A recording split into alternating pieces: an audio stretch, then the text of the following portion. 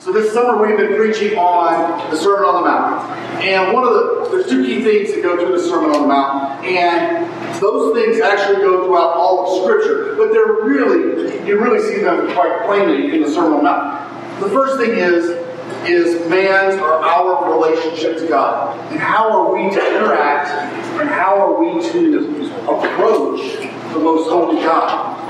Right? And the second is our relationship to our fellow human beings. And how are we supposed to interact and approach them, and how are we supposed to live with them, right? Both things are present in this passage today on prayer. Now, last week, Daniel unpacked a concept, and he did a great job. If you haven't heard that, go back and listen to it. On the whole concept of the audience of one. The audience of one. And when Daniel was talking, he was talking about how through our acts of prayer and through giving and through fasting, that it is an act of worship.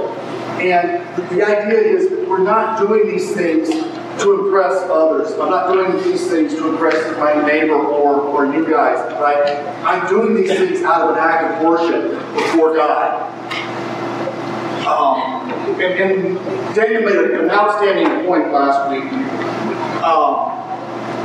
I have to kind of read what I paraphrased it, but he said this: how you perform these acts is reflective of what is going on in your heart. Right? If my heart is not right, I'm doing these acts for the wrong reasons. I'm doing these things for man's praise, and you know what? I will get man's praise. There we go. There we go. Yay! I don't have to yell. Okay. All right. So I won't go hoarse before I'm done. Let me back up here just a second. The point that Daniel made was that how we perform these acts is reflective of what's going on in our heart. Okay? And that's what we're going to find out today. We're going to look at this passage, and we're going to look at two perspectives. One perspective is as a pattern for prayer. How do we approach God in prayer? But also as a pattern for how do we live our life, a pattern for living. And you'll see that's what the title is. Now, I have been asked before, that should we actually memorize this prayer and recite this prayer? Because really it is a pattern, it is a skeleton, it's something that we can base and model our prayers around, right? And so, you know, we know people that recite the Lord's Prayer and it has become a mantra. They just recite it without thinking about the words. But I would have to say, yes, we should memorize and we should recite this prayer. And the main reason is that not because I need to recite it before the beginning of a football game, or I need to recite it before I'm about to go out on a patrol. When I was in the military, we always said the Lord's Prayer before we went across the wire and went out on a patrol. And I usually would offer another prayer besides that. But it's not for those reasons. The reason we need to learn and memorize this prayer and recite it to ourselves is because we are forgetful. We are forgetful. We forget how we are to approach God. God has a manner that He wants us to approach Him in. And in our day-to-day lives, we sort of forget that, right? And I think some of that is the work of the evil one in us. He's trying to say and distract us with other things. But God has given us a passage right here that says, here's how I want you to approach me. And if you ever forget, or you're ever at the point where you say, I don't know how to pray, Lord, I don't know what to say, open this up, read this, and then follow this model. And then you will have your prayer life recalibrated and put back to where it's in tune with God. Now, it's often said that when we're praying, we're coming into the presence of God, or we are approaching the throne of God, right? That's a thing that Aaron says a lot, coming into the throne of God or the throne of grace. And this passage does teach us how that should happen. It teaches about the manner and the approach and the mindset that we should have as we step into the presence of God. You see, prayer is to be an outflow of the way we live our lives, right? Prayer is to be an outflow of the way we live our lives. It's not to be compartmentalized. I know that I am guilty of that. I have my prayer, my daily morning devotions. I pray before dinner. I pray in the evenings, right? But that's compartmentalizing prayer. That's not my life flowing and having prayer just flow out of my life, right?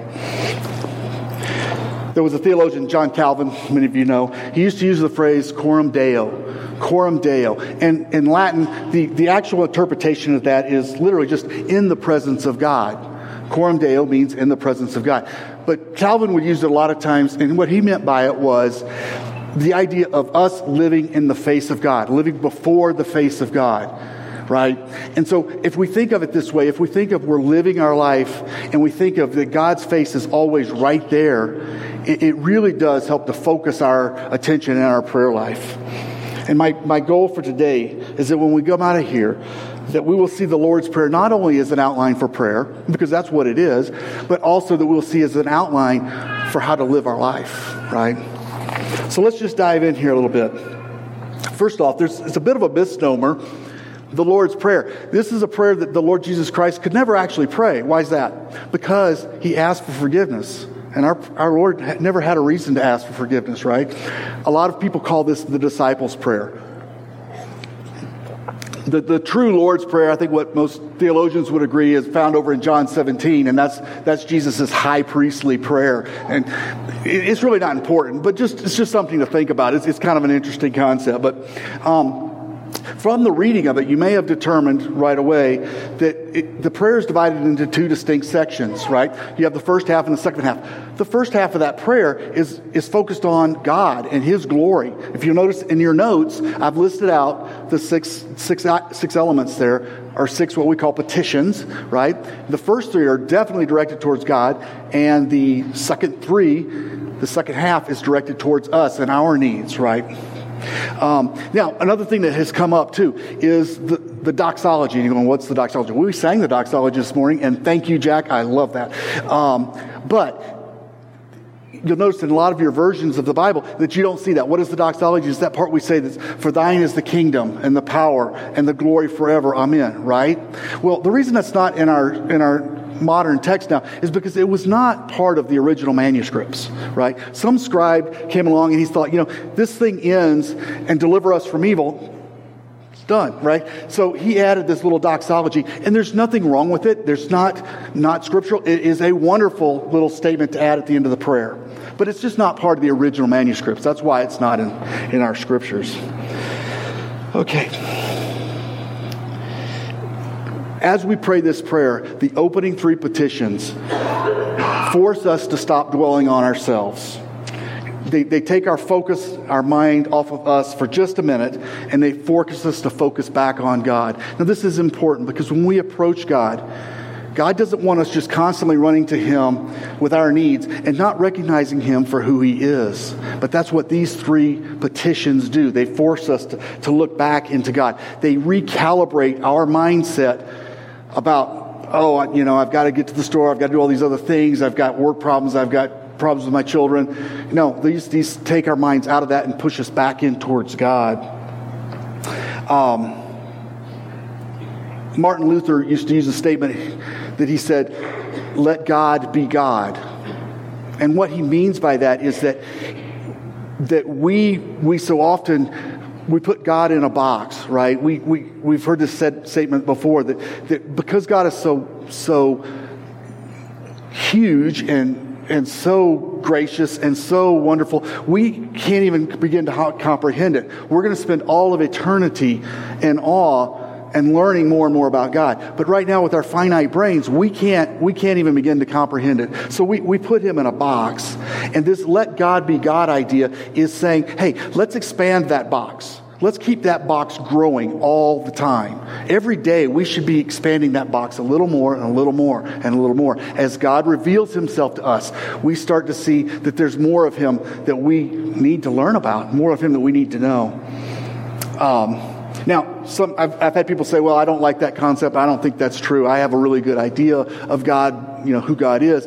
And a question you can ask yourself is, do I ever worry about things I can't control? How many of us worry about the government and the direction of the government? Well, most of us have very little control of that, right? But who does have control of that? God, right?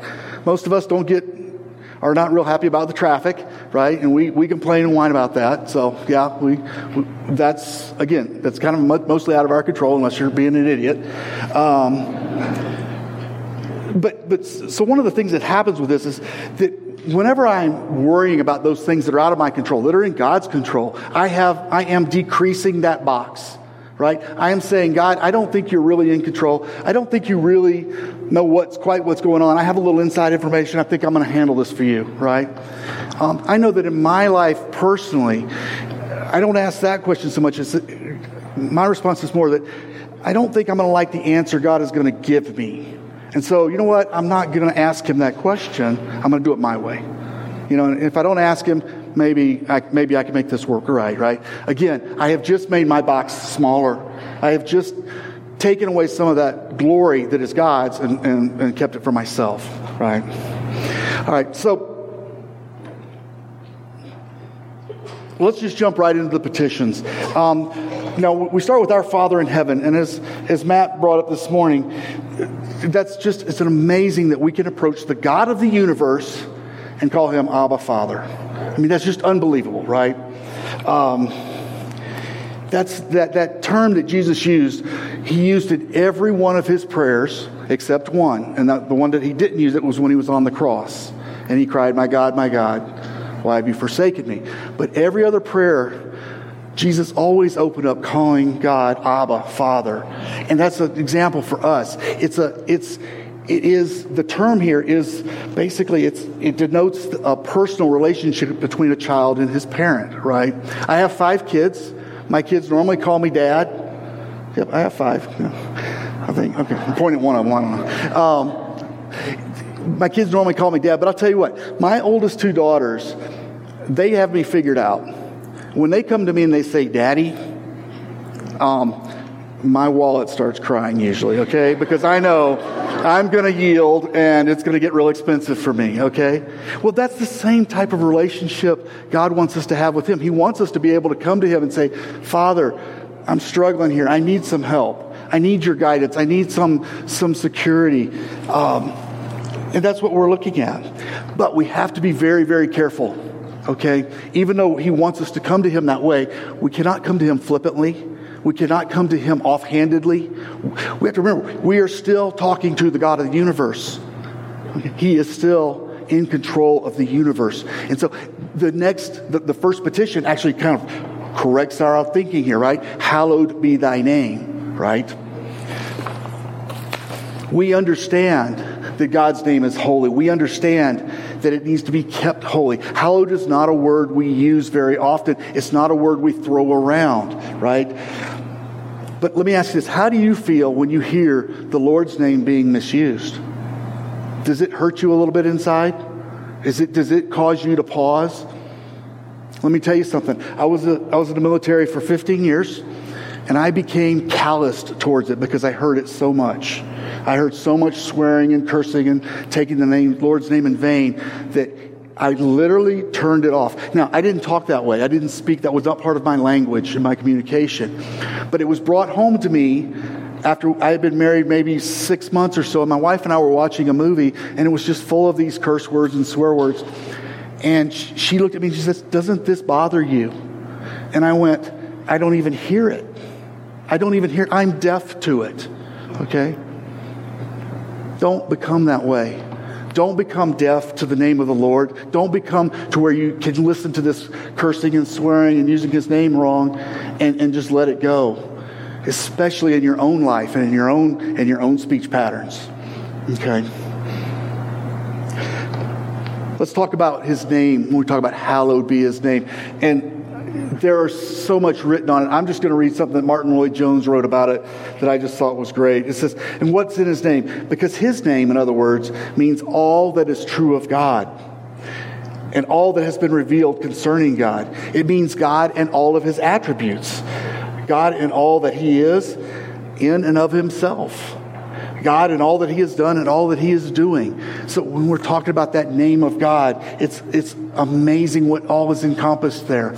My wife has a book at home that she's been through probably a half a dozen times. It's called The Names of God.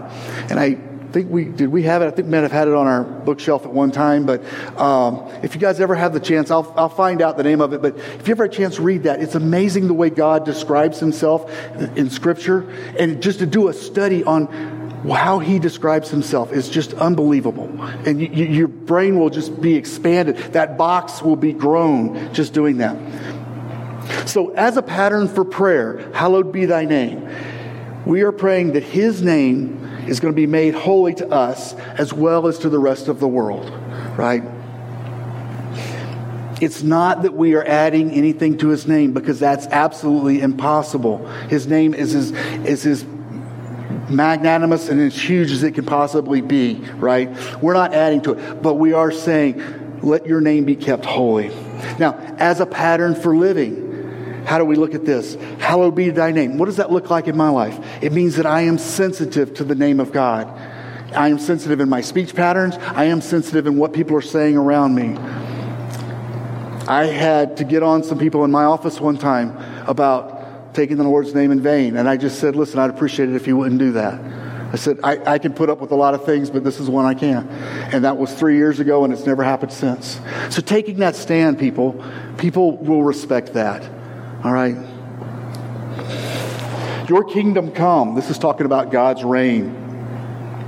First, there's two parts to this. First, this is a prayer for God to come and to rule in my life and work in me directly. But also it's a prayer for God to come and to rule in all the world. All right.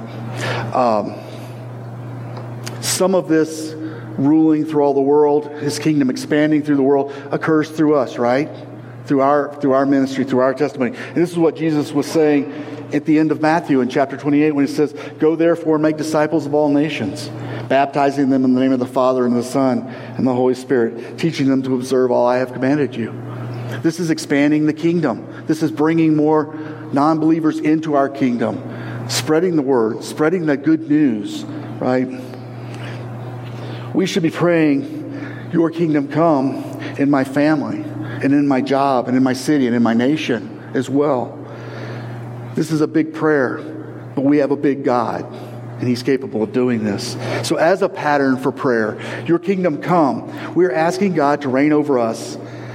And this petition is a little bit scary when we ask God to reign over us. Because when we pray this prayer, we're saying, God, I want you to do what is necessary to uproot every sin and every impediment that hinders my obedience.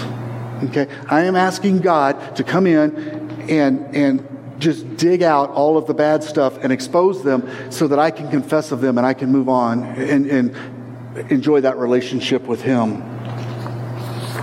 Now, and as a pattern for living, this is me taking the cross out to my neighbors and to my family and to my friends and to my workplace. This is me trying to bring others into the kingdom, or not bring others, but introduce others to the kingdom, and that the Lord can bring them in and draw them in. Now we look at your will be done. There's a tension between in God's will and our will, right? God's sovereignty and my will. There's a tension between God's faith or God's grace and my faith that we can't understand, right? That it's there. Sometimes we go from one side to the other trying to explain it or trying to maybe change the meanings and definitions a little bit. But you know what? It is there. God is truly sovereign. He has a plan, and it is set, and it will occur. It will happen, right? But we are commanded to pray. Why? Why are we commanded to pray? Why are we commanded to pray, thy will be done on earth as it is in heaven, if God is so sovereign and He has a plan? So the question becomes why do I pray in the first place?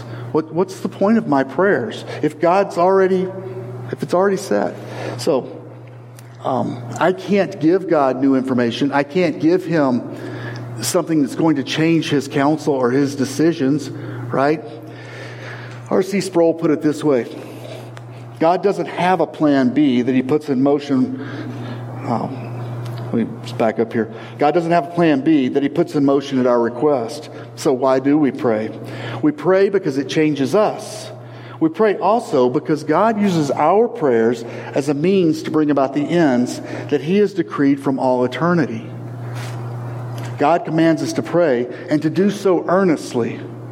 But we do not pray to instruct Him or to change His counsel. So we pray because it changes us. We pray because it realigns our thoughts and our thought patterns to His. And it keeps us from we tend to want to draw back on ourselves. It keeps us focused on Him. So as a pattern of prayer, I think of it this way. I personally tend to wander from God's truth, and I get distracted from His will, from His bigger picture, His sovereign will. And by submitting to your will be done, it's a recalibration of my spiritual life, is what it is. The recognition of your will be done emphasizes the idea that prayer is about conformity of my will to God's will. When I'm saying that. Now, as a pattern for living, there's two things here. One, we can't look at God's will from a fatalistic perspective. We can't look at His sovereign will from a fatalistic perspective, meaning, hey, whatever will be, right? That's one, that's not scriptural. We can't look at it that way from a scriptural perspective. Two, it's extremely damaging to our own prayer life and to our own obedience. Because if I take that perspective, then why do I want to pray? I'm just corkscrewing down deeper and deeper into sin by going in that pattern. So, as a pattern for living, again, we want to make sure that we are not being fatalistic about it. But two, the second reason is that we need to fight the notion that sin and disobedience are normal. Okay? Sin and disobedience are normal. They're not. God didn't design the earth this way. What we live in right now, even though it seems normal to us because it's all we've ever known, it's not normal. Right?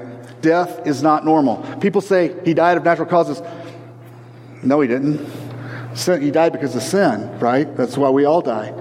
So it's not normal. We cannot become numb to that fact. All right, let's move on into the second set of petitions. Now that our perspective has been recalibrated and our focus is back on God and His glory, we can now approach God about our needs and our desires. And we can do that with confidence because we know He is a great God and that He is able to provide these things. So when we pray, give us this day our daily bread.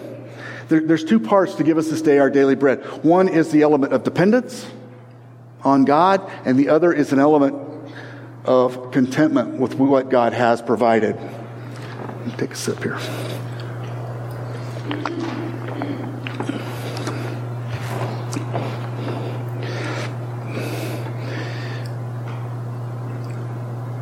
Give us this day our daily bread. This pattern of prayer transitions well into a life of dependence on God for our daily needs. And this pattern of living causes us to quit depending upon our stuff that He has provided, and again, to depend upon Him. Excuse me. As some of you guys know, my wife bakes bread. Bakes bread. She grinds the wheat and usually makes about 5 loaves at a time. I'll just stop here a minute.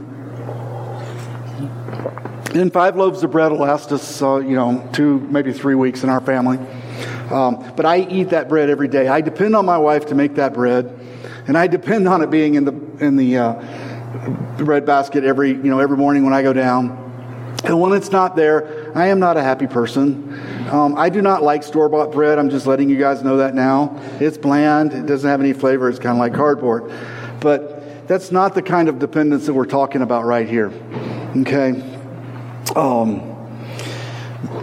The question becomes, how can we who have so much, who the Lord has blessed us so much, how can we pray this prayer asking for our daily bread, right?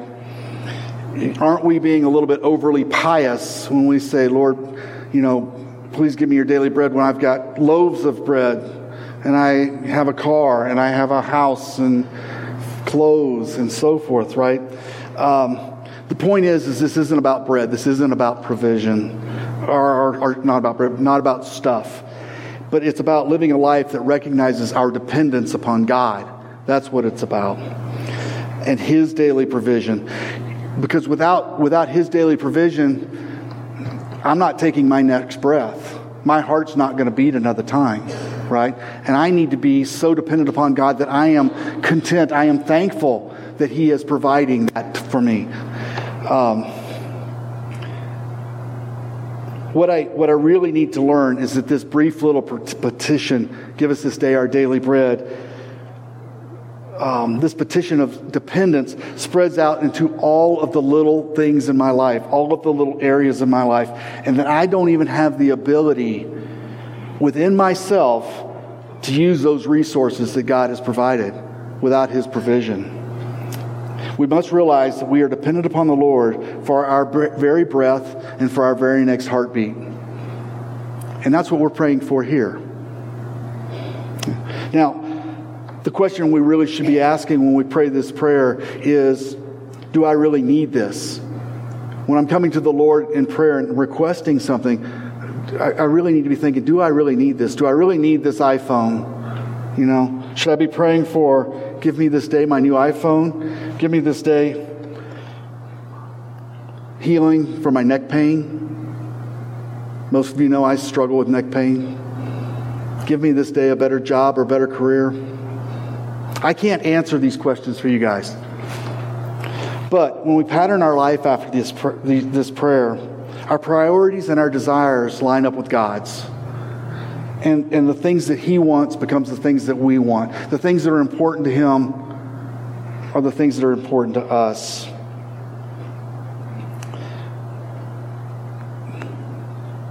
Now, I'm not saying that we are to be ascetic monks, denying all earthly possessions.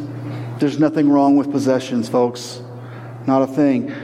God wants us to have nice things. He wants to, just fathers, as you want to give for your things to your children, God wants to do the same thing for us. He wants to bless us in these ways. But the Lord wants us to live a life of dependence on Him. And He desires our relationship with Him above all other possessions. He wants us to have that relationship with Him. The possessions are there, but that's not what's important to Him. What's important to Him is that relationship that we have. So as a pattern for prayer, Give Us This Day reminds us that we are dependent on our great provider who wants to bless us with good things. But it also reminds us to keep our desires in line with His provisions. Forgive us our sins as we have also forgiven our debtors. This is number 5. This petition can be a little bit difficult to understand.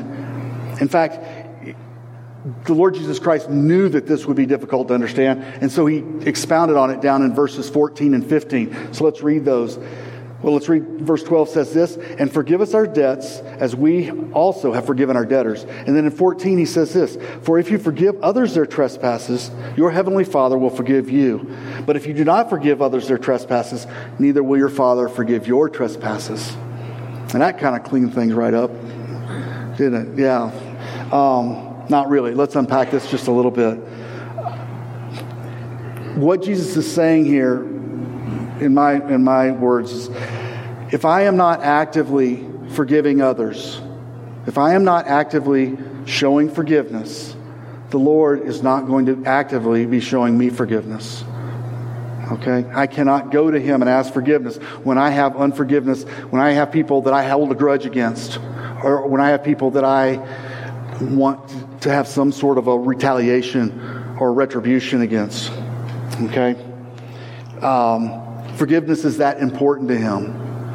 He forgave us. What happened on the cross was that Christ's blood was paid for all of the sins that we ever have committed. All the sins past, present, and future have been covered by that. We were forgiven. And so it's so important to Him that we be forgiving people as well. I am a person who is very slow to anger, and I am quick to forgive.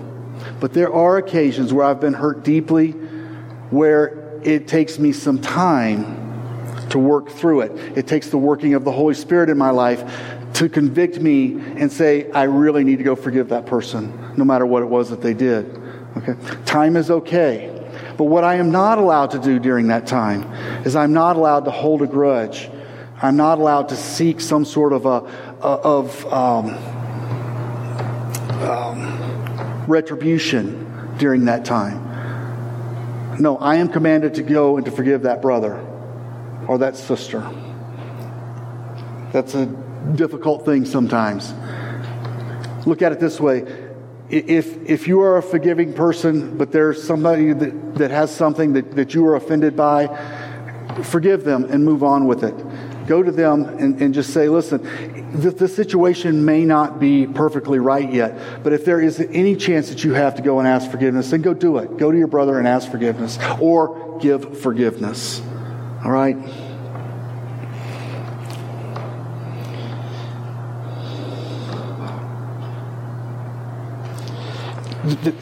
It often comes up that people say, I have been forgiven, then why do I need to pray forgiveness for daily forgiveness, right? There's two parts to this answer. Why do I need to ask forgiveness every day? The first part is our position before God, and the second part is our relationship to God. My position before God is justified, meaning that my sins have been forgiven once and for all, and that position cannot be changed or lost. God looked at me as a judge, and He says, you are forgiven, your sins are forgiven. The second part of this is that relationship of that Abba Father relationship, right? I want to have a relationship with God. He wants to have a relationship with me. When I don't ask forgiveness, I'm damaging that Abba Father relationship. My position hasn't changed. I am not condemned. I am still viewed as justified, as righteous and holy. But I have damaged that relationship with the Lord Jesus Christ and with God. And so that's why the Puritans spoken of keeping short accounts with God. That's why that we need to come to Him daily and ask for forgiveness. So as a pattern for prayer, forgive us our debts, keeps me with a short account with God. But as a pattern for life, I want to have a life that has open communication with God, where there's that free flow, where I'm praying and He is blessing me, right? I don't want to damage that relationship because of sin. Remember, Peter came to Jesus one time, and I have to be a forgiving person. Remember, Peter came to Jesus one time and said, Lord, how often should we forgive somebody? 7 times? And Peter thought he was being magnanimous by saying 7 times, right? And what did the Lord say? No, 70 times 7. And the point is, it's not about a number, folks. It's about a lifestyle. It's about a mindset of being forgiving. Of saying, you know what, you've offended me, but you know what, it's okay. I forgive you. The Lord will straighten this out.